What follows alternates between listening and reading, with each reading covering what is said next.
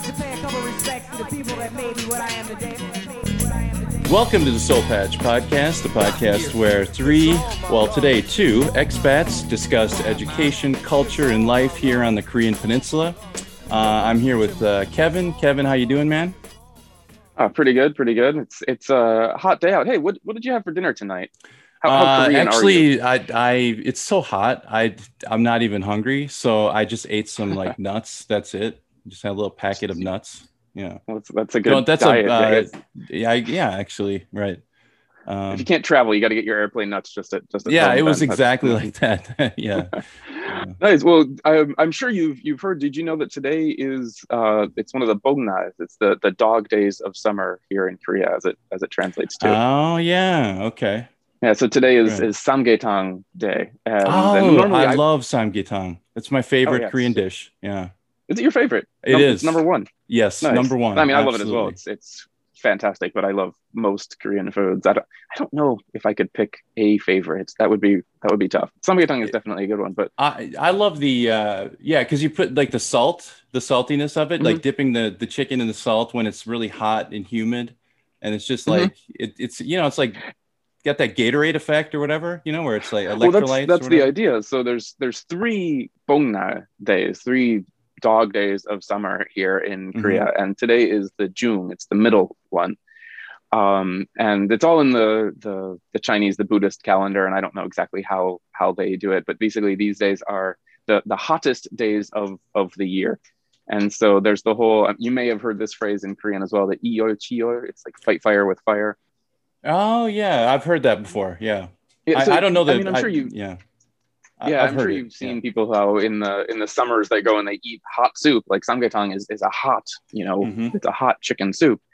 And the idea is that you have a really hot food on a hot day, which I know for Americans, like watching Koreans eat ice cream on cold days and having hot dishes on hot days was baffling when I first came here. But the idea behind it, and they claim it's scientific, and it does make sense, is because you eat hot foods which make you sweat, and the sweat cools you down, of course. And so there is that. I'm not effect. Sure. The logic doesn't quite square up for me, but I do enjoy it because it just tastes so good. Yeah. I mean, I'm happy to have samgyetang and have the aircon on to keep me cool, as opposed to relying on the soup. Yeah, and I could eat it in the fall, and I could eat it in the spring. Anytime. Sure. I love the. I like the. It's got the. It's almost like a juke, like a porridge, at the. Yep. It's got like the rice in it, and then there's some ginger mountain. Not ginger. It's the root, like the ginseng. Is that right? Ginseng. There you go. I think it's one of the types of ginsengs. It's not, but basically. So I only remembered, like, this isn't something that my wife and I keep track of, but our mother-in-law, my mother-in-law takes care of us. And so she was like, today's Samgyetang Day. And I was like, is it one of the days? And she's like, it is, it's the middle one. I was like, okay. So that was our dinner tonight to help us keep cool because I mean, it's getting brutal hot out there. Yeah. Oh my God. It is, we're trapped in a heat dome is what they're calling it. My mother-in-law also makes the best samgyetang. Like that's where I learned to love it, so I think we're in a similar situations, but I didn't eat it today. Mother-in-law's Korean cooking are great. Yeah, we should have a contest. My mother-in-law's kimchi is probably the best kimchi in Korea. I'll make that claim. How dare you, sir? We could. My mother-in-law is taller than your mother-in-law. Like we can have that. But the reason I chose today, like the introduction today, is talking about the energy grid. That's what I wanted to do. Was kind of because it made me the hot weather made me think about it as I was reading an article in the Jungang Daily about like possible blackouts. Which I saw something on Korea Times or Korea Herald. Every news source. I think it was on the front page of like every all the major papers or whatever, or the online papers, newspapers. Right. And so it just kind of made me like curious because I didn't really know anything about the energy grid. and what is, where does Korea, like, how do they generate their electricity here? And so I was wondering if it's okay with you, I'd like to just give you like an overview. And if you have any, questions or whatever, just go ahead and, stop me. But no, this is cool. This is something that I have actually read about a bit in the past, but it's been a few years because I remember reading about, and I'm sure you'll correct me on a lot of things here. I remember that like Korea was getting a lot of their power from coal plants. There still might be. Yeah. But then, and they were trying to shift to nuclear, but then there were like problems with the nuclear plants, and so then those were issues there, and and yeah, so I don't know exactly where it's coming from, but I know the news as well. I was actually just watching the news just a few minutes ago, and I saw something about the potential blackouts that are coming in, and they're asking people and businesses to actually turn off the aircon, or maybe not turn off, but turn it up, set up the temperature. Yeah, they've got for like 30 minutes a day or something like that. Yeah. It's the real problem is that 2 to 5 window, like 2 p.m. to 5 p.m. Right. is where it gets really dicey. And so, but I'll tell you what, I'll come back to that a little bit later. But first, to just kind of answer the questions you had, Korea actually imports almost all of its energy, like coal, natural gas, petroleum. They try. So they import the fuels. You're saying not the energy itself. No. Energy, but... Right. It's I guess like let me see here, 69%. I'll give you the breakdown really quickly. Sure. Fossil fuels accounted for 69% of South Korea's electricity generation. So what they do is they burn the oil, the petroleum, the natural gas, the coal, and to create thermal heat, which creates steam, and so it makes electricity. And so they have power plants all over the country. I tried to get a number of like how many power plants they have exactly, but I couldn't find that number, but it's probably like over 100, I think, of just like coal plants and other plants that burn different types of fossil fuels. It's always surprising to hear a number like that. I just honestly have no idea how much like one power plant can power, right? Like I have no idea how many. And it's also about location. You can't, like Busan can't. True. I don't think it can power. They all have to be relatively close to the areas that they're powering. So yeah, it makes sense. Yeah, I remember that from my days playing SimCity. Yeah, like the farther it travels, that you lose the energy or whatever. So yeah, that's the problem with renewables is you need like a wind farm needs to be. There needs to be things in the area that you can power, because it's not just like you can throw it in a basket and ship it 1,000 miles or whatever.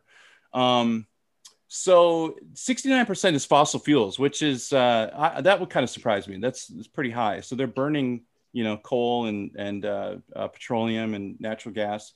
I remember seeing those numbers that when it was talking about, I looked this up in the context of air pollution a few years ago. And so that's how I knew that there was a lot of fossil fuel plants, but 69% does seem higher than I would have thought. I knew there were a lot.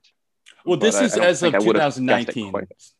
So, I noticed there's like a lot of fluctuation too between the years. It was like, so at this time, like 2019, 25% is nuclear, and Korea is kind of famous for its nuclear capabilities, like as far as building nuclear power plants. And recently, they won a bid in Jordan to build a nuclear power plant. They were in a competition with, I believe, France, and Jordan went with the Korean company. So.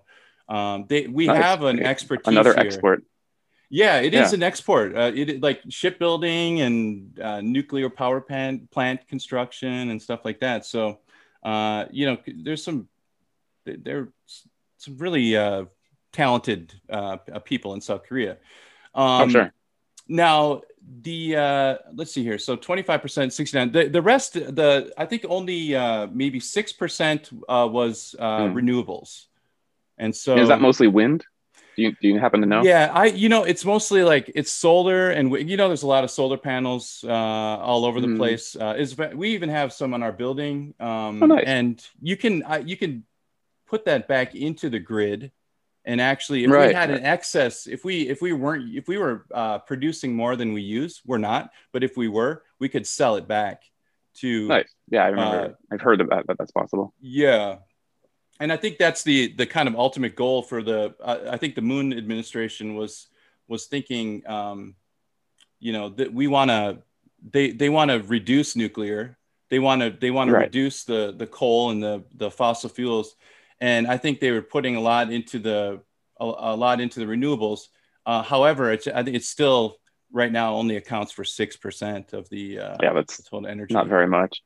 Yeah. I know, and for nuclear, my understanding is that, again, I was looking all this information up a few years ago in connection to air pollution, and so a lot of the things that I was reading were very critical about them shutting down and not putting more into nuclear, because nuclear is of course, it still produces waste, but at least it doesn't produce like the air pollution that we see with 69% of fossil fuel plants, and of course, Korea has just terrible air pollution, and especially in the spring. It's been pretty good recently, actually.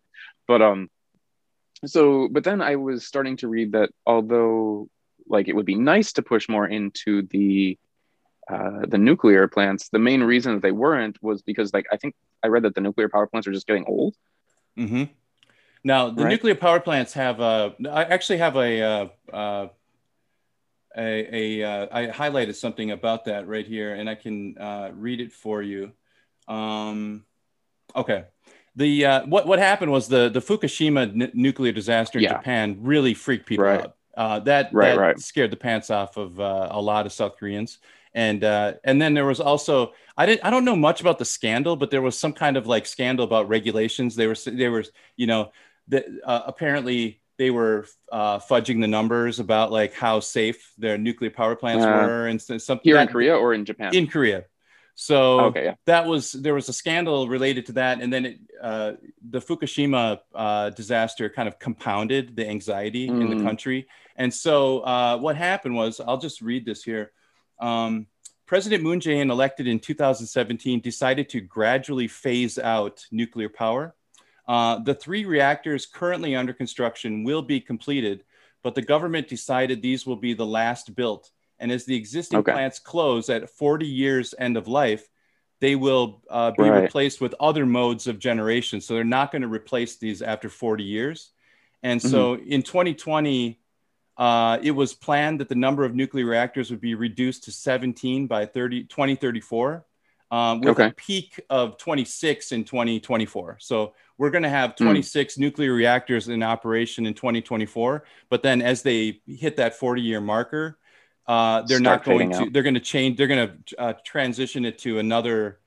I guess, either they have to turn it into a coal or petroleum, or I don't know what they're, maybe natural gas, because that burns a little bit cleaner than. It's relatively clean. I don't know the numbers, but that's.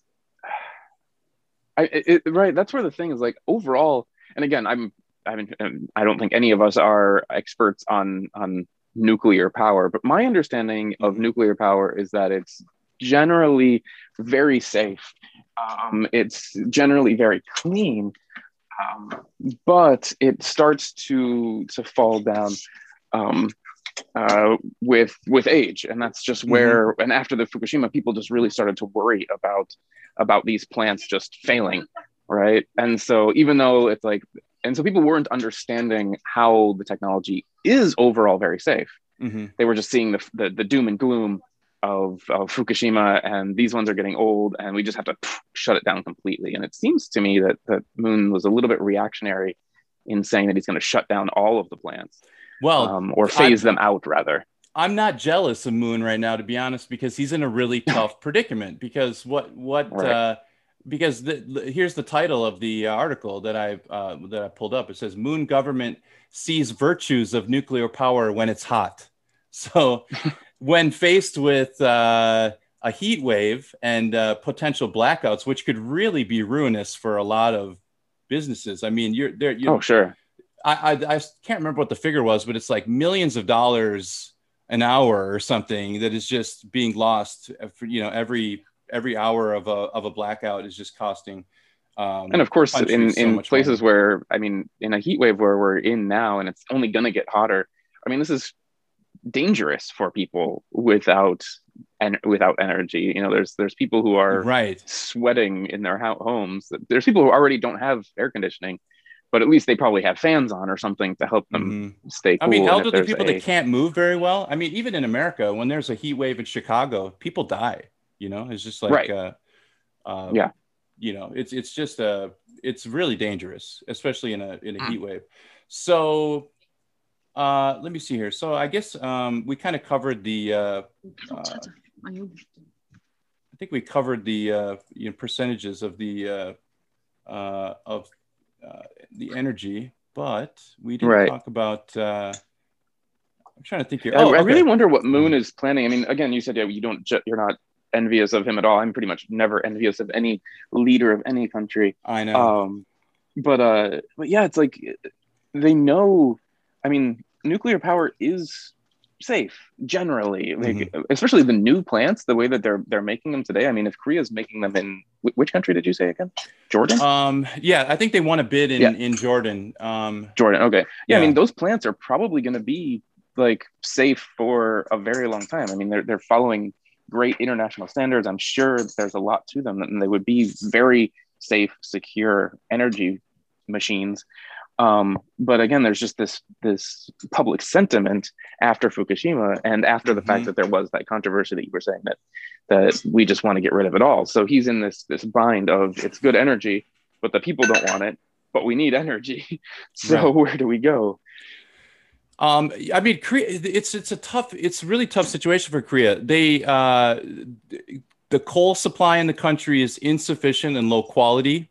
They can't do hydroelectric power. It's limited here because of the high seasonal variations in the weather and the concentration of, most of the rainfalls in summer.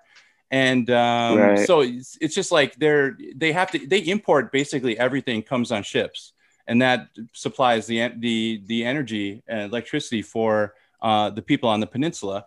There's no pipeline that reaches us here. So oil. I mean, we're effectively an island country. Exactly. It's just we're totally isolated. So everything is coming through.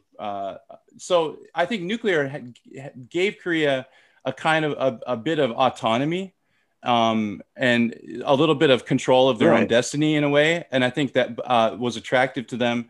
The problem is, I think, Murphy's Law, right? Anything that bad can happen will happen eventually, right? And so Fukushima, those people probably had said the same thing. It's impossible. It can never happen. And yet it happened. And so I think that it's safe. It's as safe as it can be. But if there's a disaster, I just can't even imagine what that would be here with the high population density and a nuclear. Oh, no, that would be terrible. Again, from what I understand, and this is Fukushima, that was already a bunch of years ago.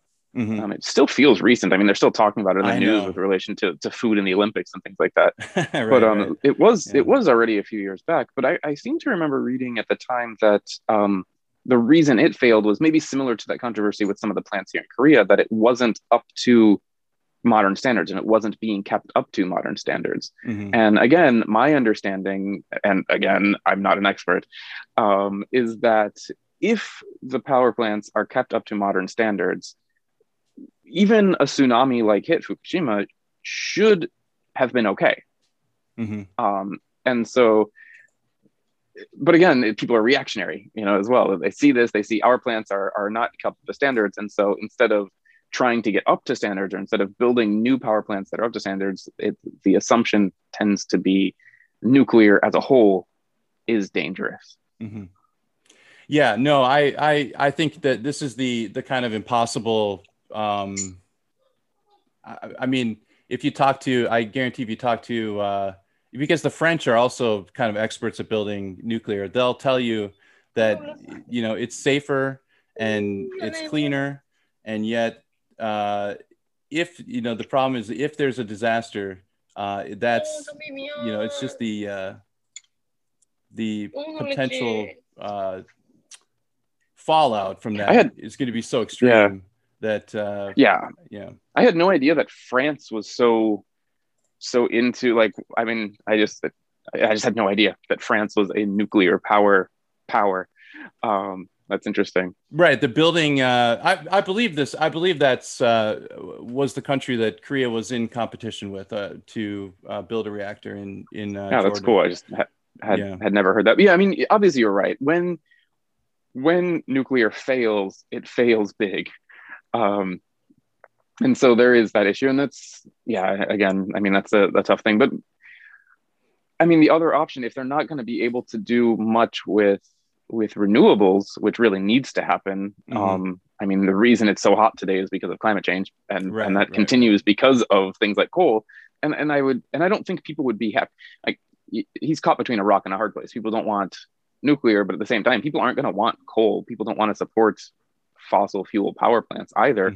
When we already have terrible pollution. He wants to reduce coal as well. So I think he's kind of it's kind of the impossible situation. It's like we don't want to burn coal. We don't want to go with nuclear, but right now renewables is insufficient. So you have to up one or the other. So I'm not sure what the long-term strategy is for this administration.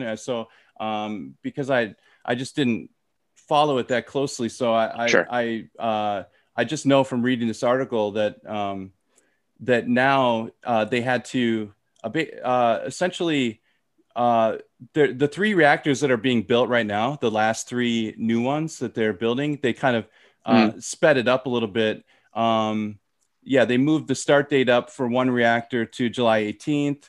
Another one to July 21st. Yeah, today or yesterday. And there's another one that will go back into operation on July 23rd, which, they're all, he just had to, but I think if you're in the situation where either you can take the kind of like moral stance and say, no, we're going to let the blackouts occur, or we're going to and you can't do that, up our nuclear capacity. Of course you're going to avoid the blackout at all costs, of course. And of course that kind of made me curious about like blackouts too, because I wasn't that sure what some of this meant. So I'll just read this here and then I'll explain it a little bit. The government's overarching goal is to keep the power reserve ratio, the difference between total supply and current demand, above 10% in the summer heat. So I saw that. Now, did you? I didn't know what that meant. What the reserve amount, and so I have a definition here. Can I make a guess? Yeah, sure. My guess for that would be like basically just the battery powers, right? It's just like so let's say that Korea produces 100 units of energy. I don't know how energy is stored, so I'm just going to make numbers up. Okay. Then if all over the country, they want to make sure that they're producing enough so that there's still 10 units left. Is that what reserve means? Like, I mean, essentially, except when you're talking about the grid and blackouts, it's actually it's doing that measurement, but it's during the day when the demand for power is the highest. So it's like between 2 to 5. And if that number in that window of time between 2 to 5 goes below 10%, which is the that reserve amount is the amount left over at its max capacity, there should be more than 10% left at the highest point of demand in the day. And so, because I guess that's true, because the power plants are constantly creating the energy. We're constantly using it. They're not creating it and storing it. I mean, at night, if you just go 1 to 1, we drain it down during the day. Yeah, if it just goes like 1 to 1, where you're just like, okay, we have, let's say 100 and we use 100. That's a huge problem, because there's zero reserve left. And so just one percentage over, you got blackouts, right? and then it causes a chain reaction of like, you know, I guess they call those rolling blackouts or whatever, where it's just like, it just causes huge problems. And so if you, I think in 2000, let me see here, I had it down in 2018. Do you remember the summer of 2018? Were you here? Yeah, of course. I'm sure we traveled somewhere, but then we were back for part of it as well. Okay, that was a brutal summer. Like that was, I remember that one. I remember that summer because I remember two things about that specifically. One day that summer, we were out. My in-laws were getting their aircon fixed because you need it to survive. And that happened to be, and so my job was to take the dog out for a walk that day, because if the dog is here while the aircon people are installing, she's just going to go crazy at the aircon people. And so I was out taking the dog for the walk in like the middle of the day, in the middle of the summer. And I remember her panting, just like her tongue was down to the floor. And then I remember another day, I actually took a screenshot of it on my phone, because you know how a lot of weather apps, they show you like what the temperature is, but they also show what the feels like temperature is. Mm-hmm. And I remember that the temperature on the day, like the official recorded temperature of the day, was over 40. It was like 41 or 42, which is crazy high. Yeah.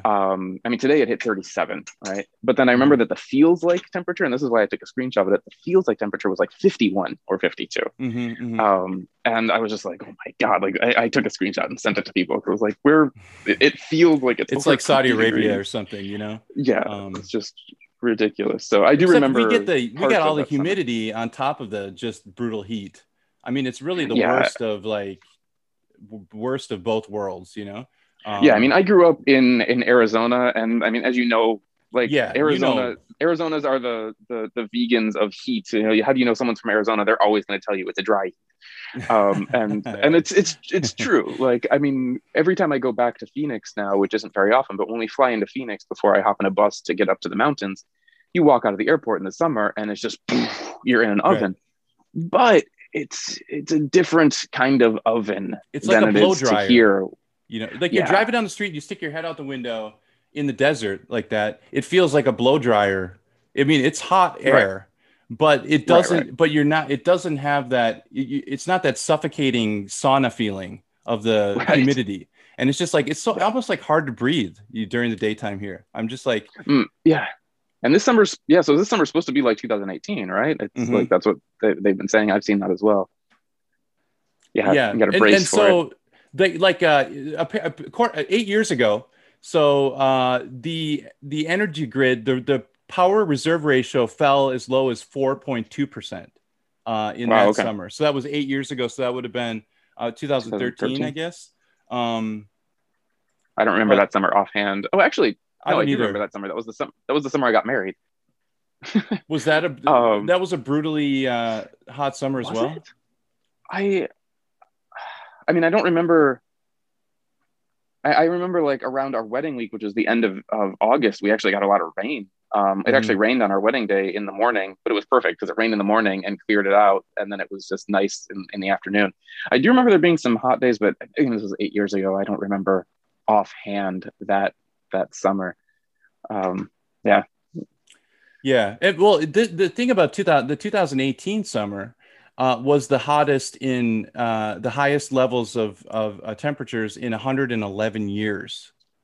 That's probably pretty much ever, because 111 years is probably when they started recording, right? Right. And how well did they record? I mean, maybe they did a great job. I don't know, but usually when they say those numbers, it's like the hottest in 100 something years. It's usually because that's when they started sensors started. Yeah, exactly. And right. That's when the thermometer was invented or something. Yeah. Exactly. That's when they started tracking things. And so it may have been hotter in the past. They can't claim that it never was, but yeah.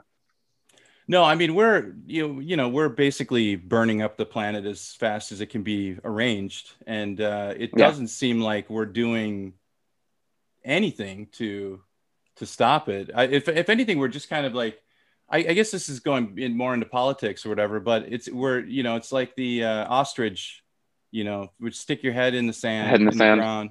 And, it bothers me because I have a kid, and so I get in these arguments with these, right wingers and stuff like that, and Facebook fights with relatives and whatnot. Yeah, I mean, this is definitely out of scope for Korea, though I do very much agree. But this is where Moon is seeing things like, they need energy, Mm-hmm. and he doesn't want, and he wants to. You have to stay away from coal, and he knows this as well. I think he's somewhat progressive when it comes to these. I don't know all of his No, politics exactly, but his intentions are great. I think that people are criticizing it because, right, it's like you have to choose one or the other, and I think he says that's kind of a false. You don't need to necessarily choose one or the other, but what I think what he wants is a more robust renewable energy program, and I know that that's what they're aiming for in the next 10 years, and I think the problem is that the problem that a lot of countries are going to face is that the climate change is causing these huge spikes in just strange weather patterns, and so we get a heat dome. And what do? We're not at that level where we have enough renewables to power up every air conditioner in the country, and so essentially you have to go back to these old methods of energy production, which are kind of contribute to climate change. Or if you go nuclear, you have the possibility of the risk of a meltdown. So yeah, I don't though know. It's just, I do think that risk is pretty minuscule.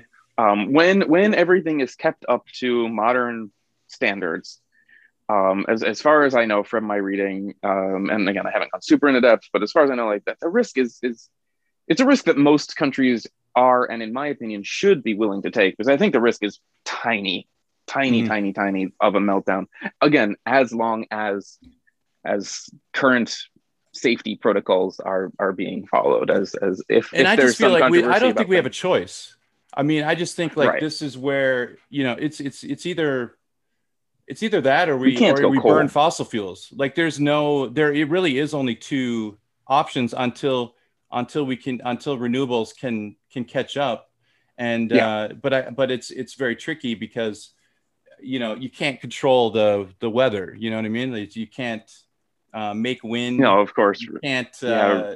make a sunny day to power a solar panel. So I mean, I think there are just a lot of challenges. So I'm sympathetic to the government's situation. Oh, Now sure. here's I what would like they. to know more about the what energy Korea can get. I mean, yeah, like you said, I mean, it doesn't really feel like a solar country. It's interesting that hydroelectric doesn't work here. I mean, they don't have the big dams, and Mhm. maybe the oceans don't have the correct currents for that. I know there's a lot of wind power, but I don't know how much like one wind thing can generate. I've seen a lot of wind things down in Jeju, and I've seen a lot in the mountains when I've been driving from city to city here. Isn't there a wind farm on the way to Incheon Airport as well? Seem to. Uh, yeah, it sounds right. I haven't been to the airport in unfortunately a couple of years, Shame. but Yeah. yeah, I mean, there actually is a surprising amount of wind turbines here in Korea. But I mean, if as you said, all of the renewables are only currently accounting for 6%, and there's already a seemingly significant amount of wind turbines. Like I have no idea how they would be able to get that number to be a significant amount of the overall country's Yeah. electric power. The thing is, I do think that I bet in 10 years from now, Korea will figure this out. Like I do think that their intention to transition to renewables is sincere. You know what I mean? And I feel Yeah. like in the US, I don't get that sincerity. I feel like it's often just paying lip service to progressives, and yet they don't really have any intention to, I mean, like for example, Well, an ending interesting oil thing, although we subsidies. don't, Why are we yeah, subsidizing I these guess huge oil that's something that companies? we don't. This is something that we actually can talk politics at least a little bit for, because I mean, if we're, I mean, America has a reason, even if it's not the best reason. They have reasons for pushing oil and those type of things because people make money from oil and coal in America, right? And so Right. those lobbies are pushing it. Whereas Korea, there's not going to be a lobbyist saying like you should use more coal because Korea doesn't have coal mines, really. Mm-hmm. Right? You're saying that they import. Right. They don't have a vested. They do produce a little bit of coal, but it's not enough. Sure, to, some. Yeah. Right. And so the lobbying power in Korea for those type of energy is going to be smaller, and so the political impetus is going to be much less on. Mm-hmm. Even if the people want renewables, there's not going to be those people pushing for the non-renewables here in Korea, just because there's no reason to push for those non-renewables. Who's going to argue that we should burn more coal? Only the people who are against nuclear for whatever those reasons, but there's really no one arguing that we should stick with those power plants. That's a great point. That is really a great point, because you're right. It's the swamp creatures in Washington D.C. that are just I actually if you watch the news recently, at least like if you pay attention to like new media, progressive YouTube channels or whatever, they I believe it was the Greenpeace was actually kind of tricked ExxonMobil executive into like a fake interview and got him to basically admit that they've known about climate change for decades, and they've obfuscated the truth, and they've basically been lying to the public about the damage that burning fossil fuels causes to the environment. And so I mean to me, like this issue reminds me a lot of like the cigarettes of the 90s. You remember in the 90s when it's basically just became an untenable position for the tobacco companies? Like there was just no way you could say that smoking is not dangerous anymore. It was just like everybody knew it. Children knew it. Old people knew. Everybody knew. And yet they were still trying to, perpetuate this lie. And it just became untenable. And they finally said, like, F it. Okay. You're right. This product kills people. Yeah. And yeah, you're very right that, like, I mean, this is, I think that actually is a decent comparison. Like, I mean, we've known about climate change, and we've known about how fossil fuels are affecting it for a very long time. I was actually just reading something just before we got on our call here that, I mean, some Swedish scientists like half predicted this back in the late 1800s. Oh my God. Okay. So, I mean, it wasn't like, well-known news or even science at the time, but it was known that fossil fuels are going to have this impact. And so, yeah, we need to get away from it. Everyone knows Korea Moon is attempting to do so. Yeah. But again, where is he going to go? He has to go into nuclear, but people don't like nuclear, and he can't get into renewables yet, but they're working on it. It'll be interesting to see what happens in the future here. I mean, because again, they're going to start transitioning. And I think, I mean, the future here in Korea and everywhere is going to start changing dramatically. Right now, kind of society still feels that it's kind of just on hold, right? I mean, things are changing, but it's kind of on hold a little bit. So yeah, it'll be interesting to see once society opens up. And I'm going to use a metaphor that I kind of hope will be true, even if I don't necessarily believe it, that society will blossom again after. I thought you were going to use the butterfly chrysalis metaphor, but almost, I like that almost as good. Okay. Yeah, unfortunately, I don't necessarily believe that everything is going to be beautiful and fragrant in the next few years, but it will be interesting to see. And I think we are at a turning point to see where things will go, both in terms of energy, but just in society in general. I mean, how much has changed? I agree with you in the past years. 100%. I mean, it just seems like in every facet of life, of society, we're at this inflection point. And if I think COVID kind of sped it up, right? Like this stuff would have come to pass anyway, but I feel like COVID just kind of hit the fast forward button on it, and it just basically COVID just shines a light on all of the problems that already existed, but we're still kind of in the shadows, and it just kind of shined a light, or shone a light. I don't know what the word.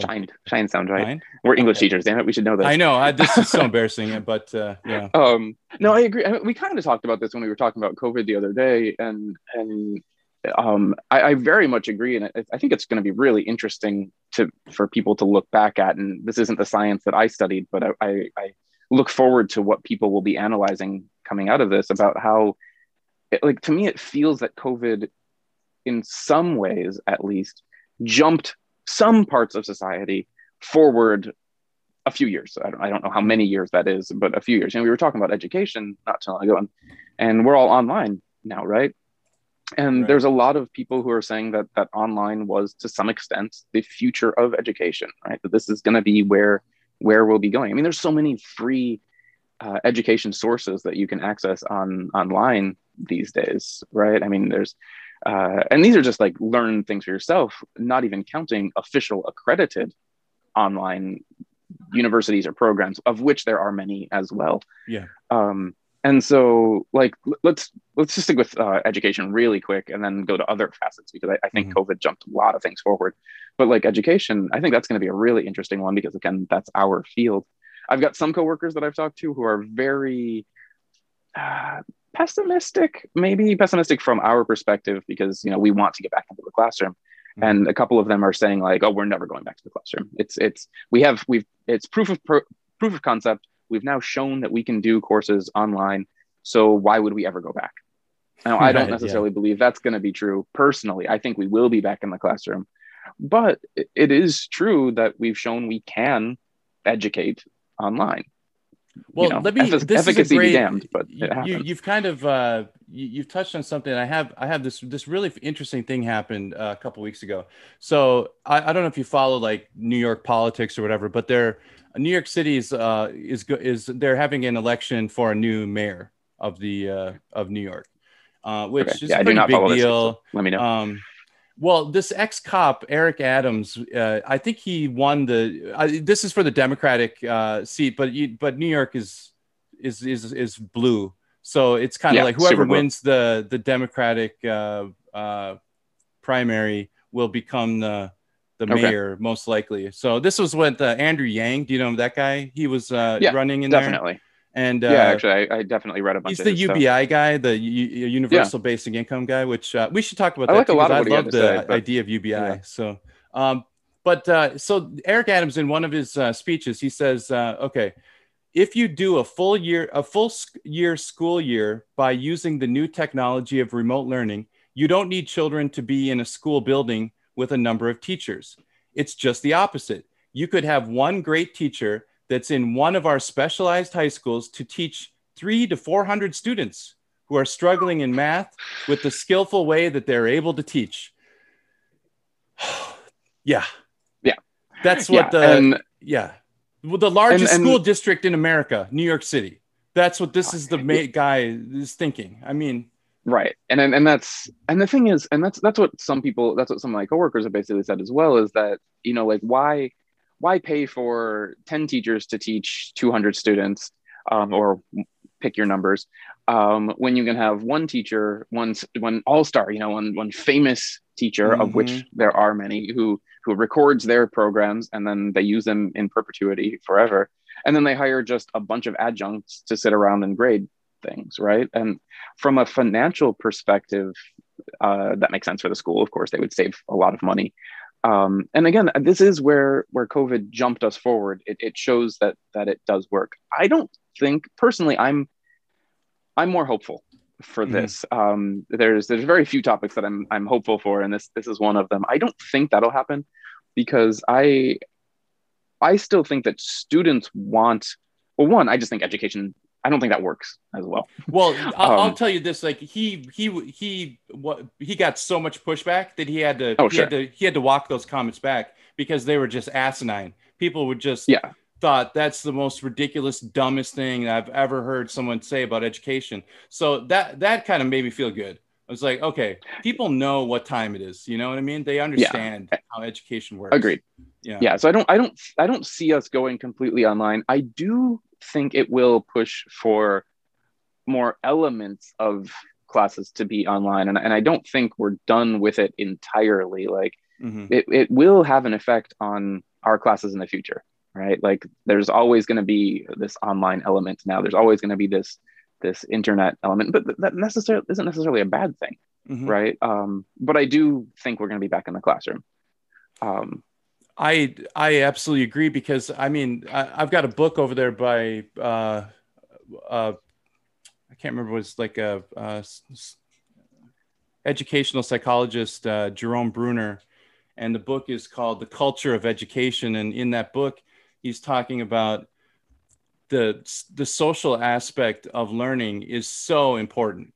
It's the being together, interacting with one another. The social interaction is really where all the juice is. And Right. it's not with the teacher. It's not the teacher is more of a facilitator. We're facilitating learning situations. Like, we create a scenario. That's what Ryan was talking about last week. And I'm sure if he was here, it's that he was talking about that class that he said was awesome, of 6 students or whatever. And it wasn't awesome because of it was awesome because of the teacher, but the teacher was facilitating the education. And so no all-star, recorded teacher would be able to facilitate that same class, and he said that was one of his favorite classes in memory was yes. that, and that's not going to happen online. No, and I think it's a fundamental misunderstanding of like how we learn. I mean, I just don't think that I can just take like this bottle of knowledge and just give it to you, and then you can just drink the bottle and you have this information. I mean, it just doesn't. This isn't the Matrix. Yeah, it's not the Matrix, right? You can't learn kung fu and download a Believe me, I wish you could. I would be multilingual and play a bunch of instruments. Oh man, I'd be a black belt in jiu-jitsu and right. speak about 100 languages. So what other than education, just to keep us flowing, because I mean there's a lot that we can dig into there. What other big changes do you see after COVID here? Well, I think one of the huge changes was like that we had this fundamental idea. Now I'm talking from an American standpoint. Korea did also do some stimulus, but Korea doesn't have. Korea has its own currency, but the U.S. dollar is the reserve currency, right? I mean, it's where everybody when the shit hits the fans, where does everybody go? They go to U.S. treasury bonds. You know what I mean? Like, it's those are the most stable, safest thing you can do is the U.S. dollar. So, so with that understanding, there was always this like mythology mostly from the right, but also from the neoliberal, I'll say quote unquote left, because they're not really leftists. Their economic policy is conservative. And so this idea that you can't just give people money. Yeah, you can. And they did. And guess what? It worked. And they should give more. And you know what I mean? Like, this idea that I think that idea of UBI is actually used to be just poisonous. You couldn't talk about it in political circles. But like you said, COVID has kind of broken through on a lot of these barriers. And so this idea that the government has, cannot just give people money. So no, that's what people that don't have money, they need money. Well, I can't just give them money. Yeah, you can. You did it during COVID. They did do it here in Korea, of course, as well. Yeah. And it was considerably less than the States, and the States didn't do a whole lot either. But there was some. Do you know any other countries that did stimulus check? I'm sure there were some, but I just don't know. Let's take a look at England. Like, what did England do? Well, they just said like the government's going to backstop your payroll. So essentially, we're going to pay the salaries of your employees. And they have see, the problem with America is we have no infrastructure, no system for giving people money. So we had this crazy sending checks and all this, and it was very inefficient. People are still waiting for their checks, I am. Right. And but in England, they have a much more, they have a better social safety net. And so they were able to just throw the money right into people's accounts and say, basically, okay, what were you making before? Okay, stay home and we'll just keep putting the money in your bank account as if you were still working in that job. And so that's the way they backstop. Canada has like cards. So you basically call a number and they put money on a card. And so, it's just the problem with America is just like, I think it's in our DNA, that the kind of individual that Ayn Rand, you know, did you ever read any Ayn Rand? Like what's her big horrible books? It was really bad. Like 1,000 pages. Yeah. Yeah, it was recommended to me by this guy a while back, and crap. So UBI, that kind of income is going to be interesting, and yeah, you're right. I mean, that is something that COVID just opened up, like getting stimulus checks from, like, there have been experiments. I remember reading about, you know, like this country or this city tried an experiment to see what would happen, but we just did a massive experiment, exactly, unintentionally, and overall, it didn't cause inflation. It didn't wreck the economy.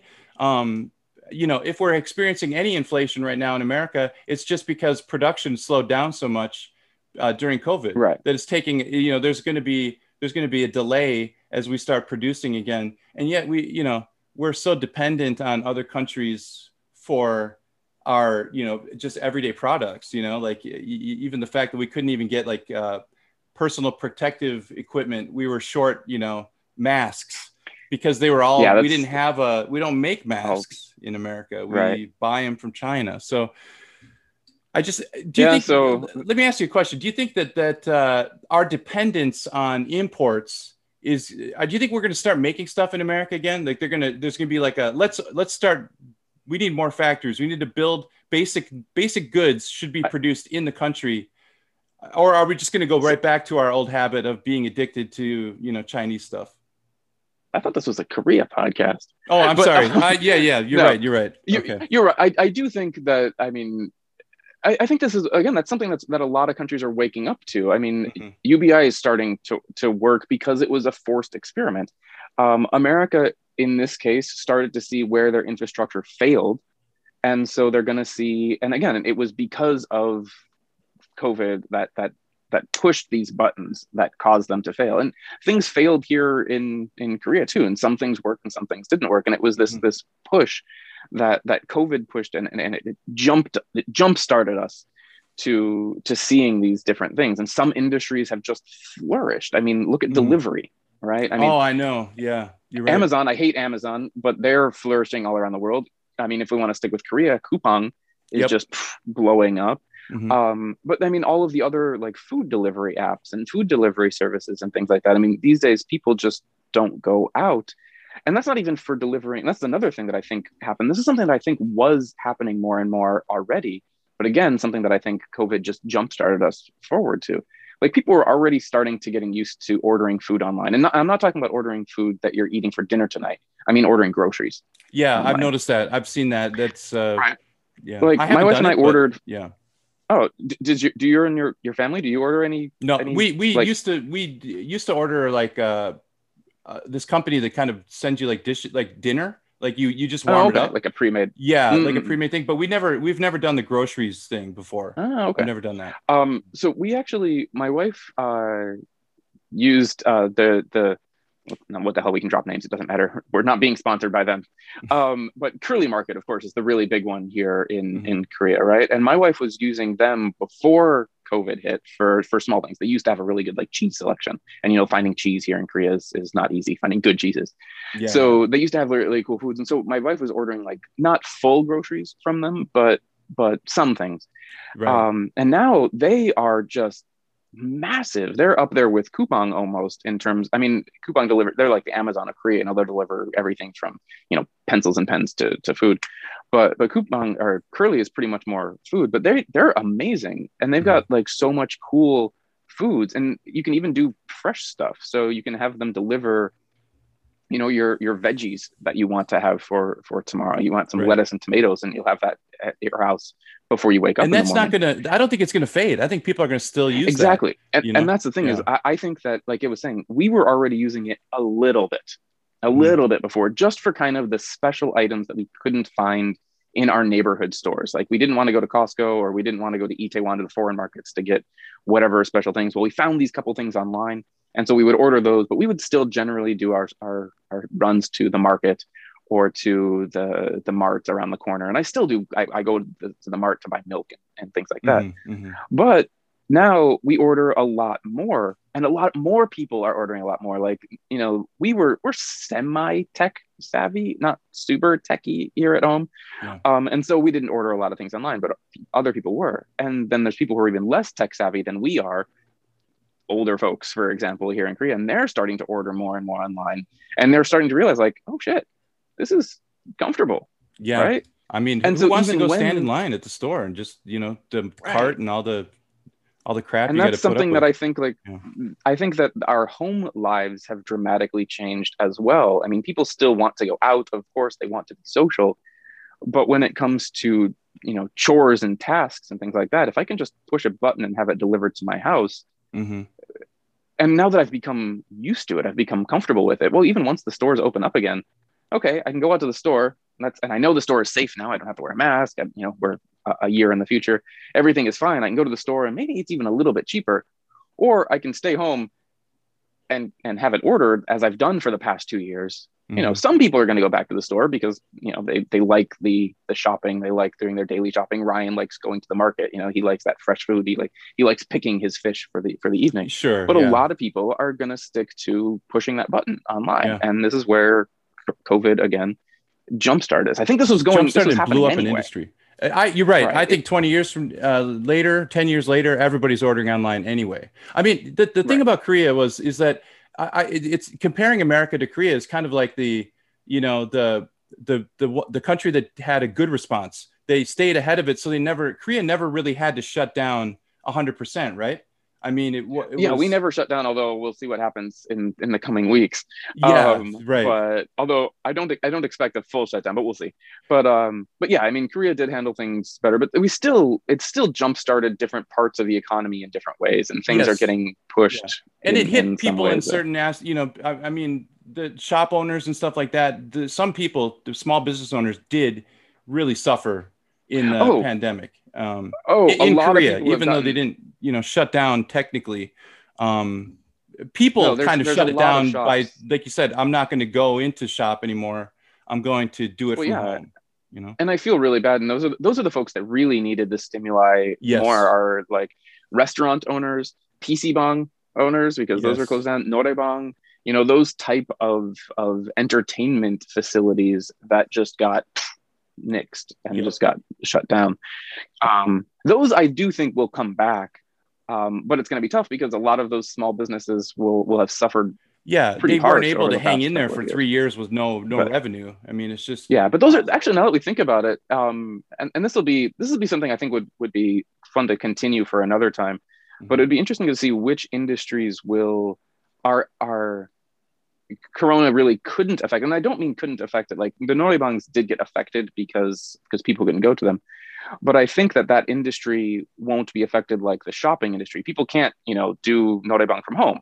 They still want to go and sing with their friends. So once things open up again, that industry it'll come back. Right? And you just made me think about movie theaters. I mean, they got just... I mean, I don't know if I'll ever watch a movie in the movie theater again. I've got to feel comfortable at home. Exactly. There's some things, like for me, there are some, I really want to watch the new Dune film that's coming out this year in the movie theaters, because villain. I don't know how to pronounce his name, but Dune is my favorite book of all time. And so for me, that's a big one. And so but before that, we haven't been to a movie in theaters in probably 5 years anyway. Oh, okay. And now, but yeah, staying at home and watching movies is nice, but there is still that experience. I've actually seen some people now, or some things where the movie theaters are starting to change their business model. Instead of doing the big theater, because people don't want to go to the big theater anymore where there's 100 or 200 people around all coughing next to them. But there's like the big sofa chair with like food and that kind of thing. Exactly. They're starting to make a different type of theater where it'll be more of like a luxury, for lack of a better word, theater. And so that's an industry that I think will be affected. Definitely. Again, I don't think things like, I think noraebangs, that's the one I can think of offhand, PC bangs here in Korea.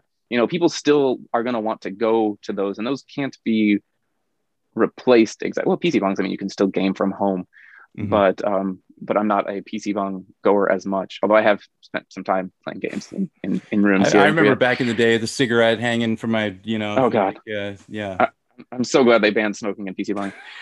Pretty much everywhere. I'm so glad they did. But yeah, there's a lot of industries that I think got affected really hard. There's a lot. I mean, everyone got hit. It'll be interesting to see which bounce back and which do not. But I think that's something that we're going to have to almost come back to. And this is something that we'll have to come back to in a few years and really look back and see. I mean, right now, yeah, just trying to look in the, I mean, I think there's just so much we could cover right now, but I'll tell you, know, why don't we could just, I think we got to get Ryan in this as well. There's so much more to go. Yeah. I feel like this is such a big topic. We should explore this a little bit more, maybe in the future, you know, coming weeks or whatever.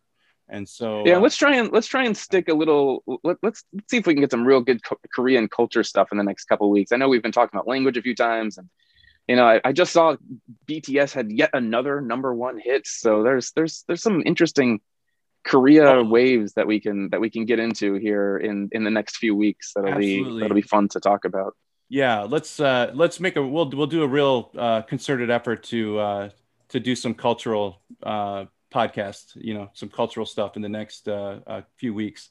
Next week is our 10th episode, so oh yeah, well definitely have double to keep something Korean culture for that. I'm sure our listeners want to they want to hear what we have to say about that. Absolutely. All right, man. Well, that's it for tonight. Don't forget to hit the subscribe button on YouTube, hit the like button on the videos if you like the videos. If you're listening to the podcast, you can find us on all the major platforms. We're on iTunes, Stitcher, Amazon Music. If you really want to help us out, leave a review on Apple Podcasts. That for whatever reason, it helps the algorithm and gets us in front of more people, a larger audience. So that really helps us out. And you can always shoot us an email at the Soul Patch, but Soul, SEOUL, the Soul Patch @gmail.com. Ask us a question, give us a comment. I think I made a promise that I will read our first email. Still looking forward to that. Yeah, I know. I'm anyone who writes us an email, if there's something you want to hear us talk about as well, that would be cool. We're willing to delve into just about any topics and use our expertise, as it were, to talk about Korea, since we've been here for so long. We have 45 years of experience in Korea or something. So Yep. If you're a new teacher or you're thinking about coming over here or whatever, send us an email and we'll do a whole episode talking about your giving advice or whatever we can help, however we can help. So yeah. Nice. There you go, man. All right. Well. All right. Have a good night. Yeah. See you next week. Okay. Bye-bye. Gear. It's all my love. It's all my love. The quiet man. It's all my love. It's all my love. Dopamine. Jim. It's all my love. It's all my love. It's all my love. The brain. It's all my love. It's all my love. Hey Bobby. Let the bass go.